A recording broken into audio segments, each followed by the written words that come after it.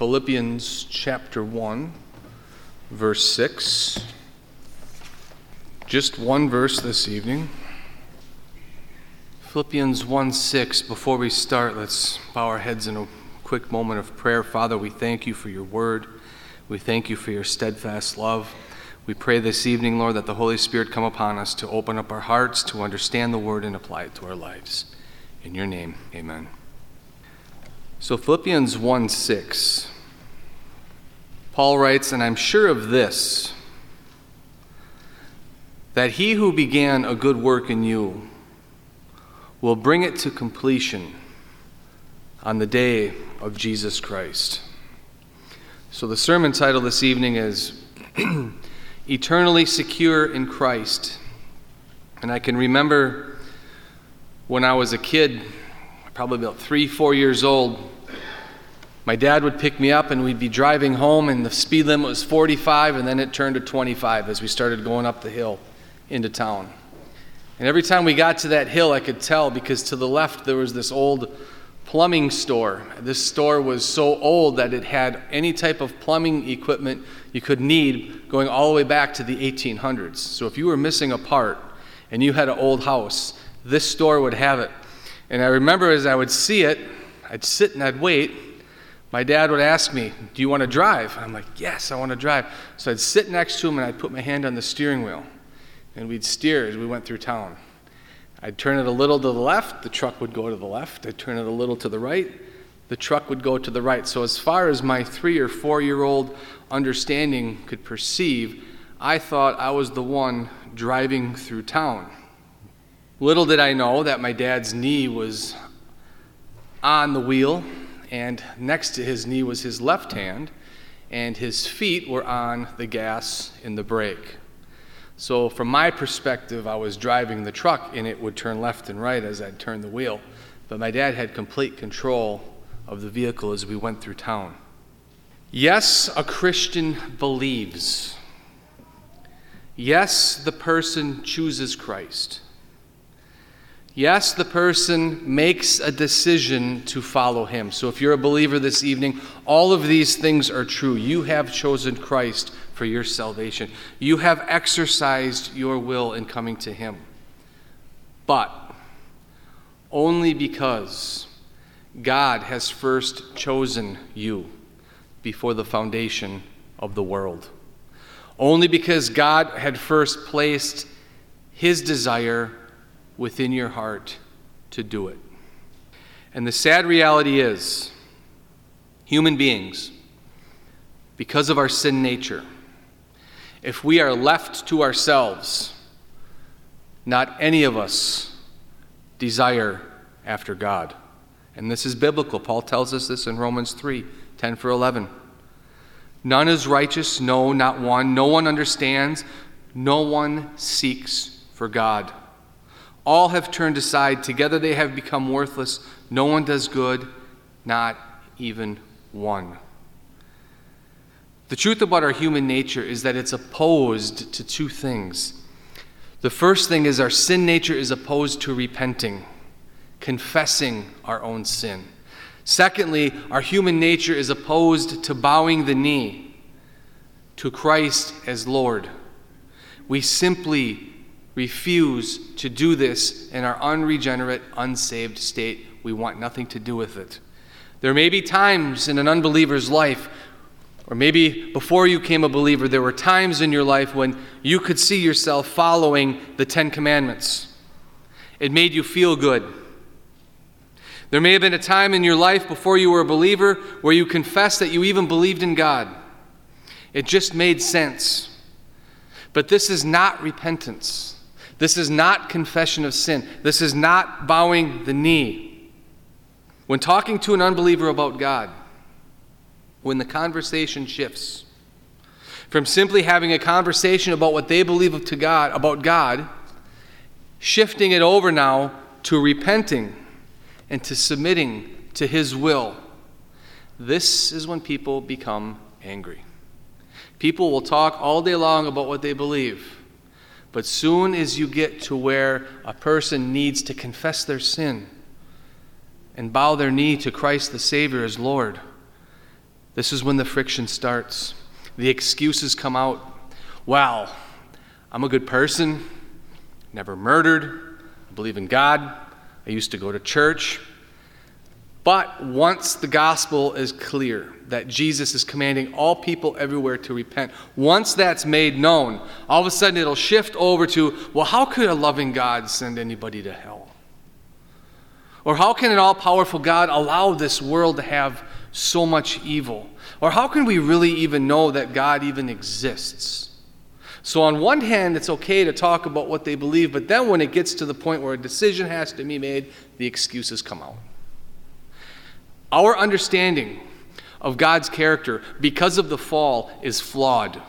We do not see, comprehend, or understand who God truly is. We do not see our own spiritual deadness and our own need for a Savior and how sinfully flawed we are as human beings. Former agnostic turned Christian, I'm sure everybody's heard of him, C.S. Lewis, speaking of himself, at one point in C.S. Lewis's life, he was an agnostic. He became a believer. This is what he says. The Lord opened the gates of salvation to a person who was kicking, struggling, resentful, and looking for any way to escape God's calling. Now that's C.S. Lewis, one of the most profound Christian writers of the 20th century. Repentance was the furthest thing from the mind of C.S. Lewis growing up. He was opposed to God. He said he resisted God with all of his strength.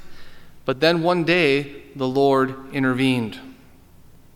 All through our lives, we resist God until he breaks us down. The only reason you ever came to Christ is because of God's grace that broke you down. Salvation is always of God. God is the active agent in our salvation. He is the one who does the saving. We are the passive agent in salvation. We receive the grace that he gives. God doesn't simply just do most of the work and allow you to do the other portion until your salvation is complete. If he did this, we would have never come. If God just left a small crack in your heart that's not filled and expected us to fill that in order for the transaction to be complete, we would have stayed in that condition. We would have hid there and we would have remained there the rest of our lives. We would not have chosen Christ. Most Christians, when they're first saved, believed that the choice was of their own doing. That God was simply waiting there patiently for you to make that decision. He was tapping his toe on the ground, waiting for you to come to your senses. This isn't true.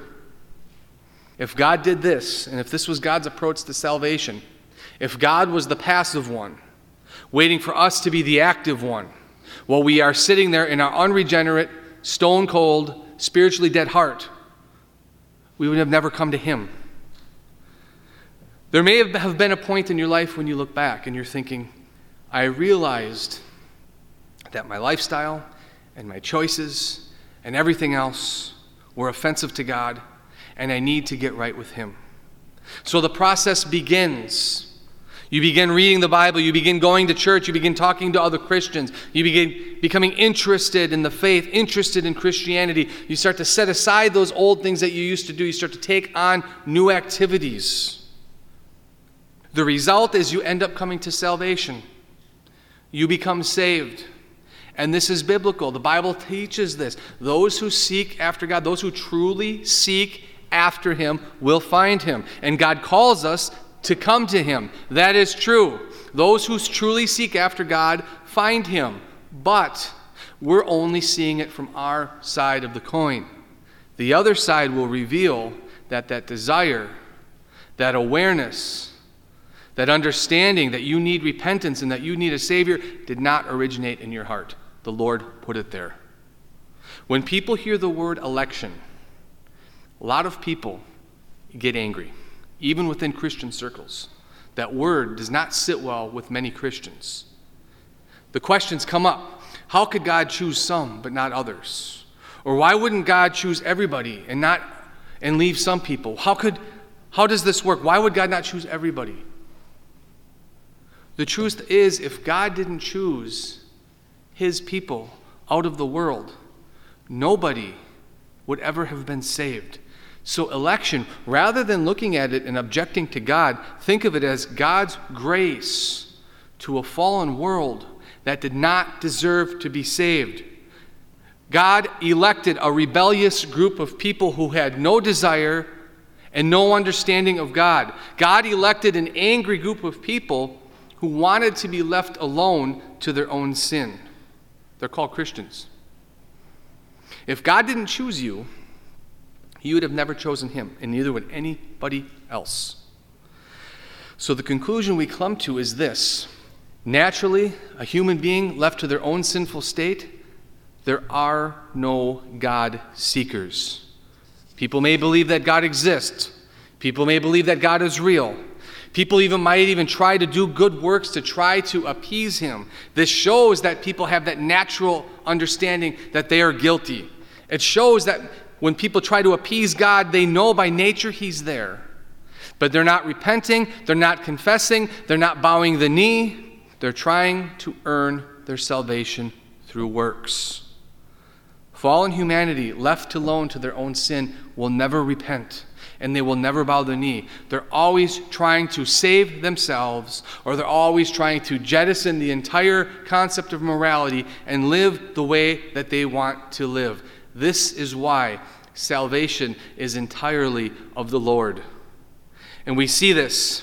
Many biblical examples, but let's pick one. King Nebuchadnezzar, king of Babylon, the most powerful man on the earth during this time, probably the most arrogant and prideful human being on the earth in his day.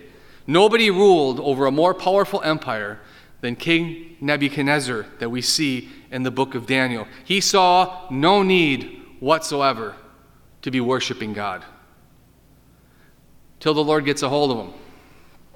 And Daniel had said he spent 7 seasons out in the wilderness, whatever that means, 7 years, 7 seasons.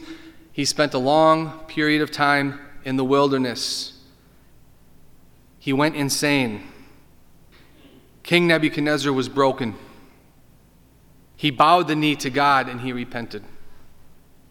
Daniel 4:37, now I, Nebuchadnezzar, praise and extol and honor the King of heaven, for all his works are right and his ways are just.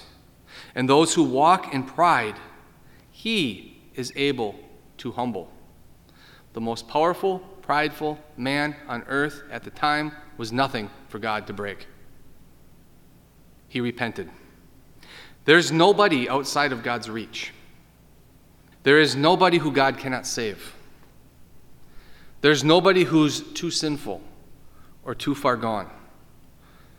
It's the only reason I have any confidence when I evangelize, because if it was up to me, or if it was up to the human will, there's no hope. But I know that if God can save Nebuchadnezzar, there's nobody that God cannot save. Now, understanding the nature of how all this works, again, we're born into sin. We're born out of fellowship with God. We must be born again. We must be reconciled back to God. We're dead to our sins and we're hostile to him. This is why eternal life can only come from the outside in. Because the inside of the human heart is dead. No work of faith can flow out of a dead heart. We must be given a new one. This means that the work done in our souls to regenerate us, to do the things we do as Christians, to believe, has to come from God. God never starts what he does not intend to finish. And we see this in the verse this evening in Philippians 1:6. It is God who begins the work, and it is God who is faithful to complete that work. Because the source of salvation is completely from outside of our hearts. Before the foundation of the world, God chose to save his own. by the Holy Spirit through the means of faith. He effectually applies his grace to the person. He works faith within the heart of the dead heart of the person who's unregenerate. So from the outside, God is working faith inside the dead heart. God begins the work. God begins the process. Once that faith enters in the heart, or maybe not even the faith has entered yet, God, from his preparatory grace, can stand outside and begin to work on an individual where they start to become convicted of their sin. They start to ask questions, the meaning of their life, the purpose of justice. What happens when I die? Why do I keep stumbling over the same wrong things over and over? There has to be a God. So it's at this time where God is working on the outside, and the point of salvation is when he works his faith within the person's heart. At the point of conversion, the heart lightens up. Faith works within it. This enables the person to believe. Their heart is regenerated and when renewed, their will is renewed. They have now been persuaded to embrace Christ from the outside in. This is God's work. God is the active agent. We are the passive ones who receive this, and yes, we respond. Yes, we believe. Yes, we choose. Yes, we choose to exercise our will, but it's only because God has regenerated the heart who has enabled us to do this. God planned this work from the foundation of the world. There is no force on this planet, in this universe, that could stop this. God enables the work to take place, working faith in the person's heart. It is God who saves the person, and it is God who continues this saving work in the person's heart from the day they're born again to the day they go to the grave. All God's work. We see this in Acts 16:14 taking place. Lydia. One who heard us was a woman named Lydia from the city of Thyatira, a seller of purple goods, who was a worshiper of God. The Lord opened her heart to pay attention to what was said by Paul. Notice she heard the gospel message, but how did she hear? The Lord opened her heart. So when we preach, when we evangelize, when we teach, when we come alongside of somebody who's struggling in this world and show them the love of Christ, what we have an opportunity for is the Lord to open up their heart. And if he does this, this is the means by which our preaching goes out. When we evangelize, I'm not so much concerned about the sinful heart of the individual. I'm concerned about articulating and preaching and demonstrating and being a true ambassador for Christ, because I know the Lord can take the gospel and save any person that I come in contact with. So I don't rely on my abilities. I don't rely on the cooperation of the other individual. I don't look at somebody and say, boy, they're so far gone, move on to the next. It doesn't matter. Whoever I'm standing in front of at that time is the person I'm evangelizing, because like King Nebuchadnezzar, the Lord can break anybody down. The Lord can work faith in anybody's heart and save them, just like we see here with Lydia. Sadly, for many believers, doubt creeps in from time to time. I think if we were to admit this, there's points that we think, did I blow it? We think we did our part in believing. We completed our role in becoming saved. We made a decision to keep the promise. But then we sin. We think we forfeited our end of the bargain. We didn't keep up our deal. Or we think to ourselves, maybe I was never really saved to begin with. So this doubt starts to creep in. We become unbalanced. We now focus on what we need to do to please God, rather than staying in the place where we understand that we're only here because of God's grace. We step outside of the grace and go back to works. It's a temptation we fall into all the time. We begin to doubt our eternal security. What does the Bible have to say about our eternal security? Jesus says in John 10, 27 through 30, that the Father gives his sheep to the Son. Nobody can snatch them out of the Father's hand. Jesus' sheep will never perish. He gives his sheep eternal life. His sheep know his voice, and they follow him. Notice all of the action is coming from God, giving the grace, doing the saving. It doesn't say God gives the grace and then you have to keep up your end of the deal. It doesn't say that. This is a gift from God. Evidence that you're truly saved. You know his voice. You discern biblical truth from error. You follow him. You faithfully serve him. You desire him. Your heart longs to be in his presence. Your heart longs to be in the Word. Your heart longs to be in fellowship with other believers. You're becoming like him. Your character is changing. You're starting to see a big contrast from who you used to be to who you are today. You remain in him, and you continue in him. And that desire every day you get up is there. It's there. It's there. This is evidence that you are saved. The unregenerate person cannot do these things without the Holy Spirit. Romans 8:38 through 39 tell us death cannot separate us from the love of God. Neither can any supernatural entity. No ruler, nothing present, nothing in the future, no power or anything else in all creation. So I ask you this, are you created? Yeah, God created me. Anything else in all creation includes you. You yourself cannot undo the grace that God has given you. Hebrews 10:14 says, "For by a single offering he has perfected." By a single offering he has perfected for all time those who are being sanctified. This is all God's work. By the one-time death of Jesus on the cross, all those who have been saved by his blood are perfected forever. If left to yourself, you would have never believed and you would never be able to continue on that path. But if you are in the blood of Christ and his Spirit has indwelled you, it is an absolute guarantee. Psalm 138, verse 8, "The Lord will fulfill his purpose for me." What can override that?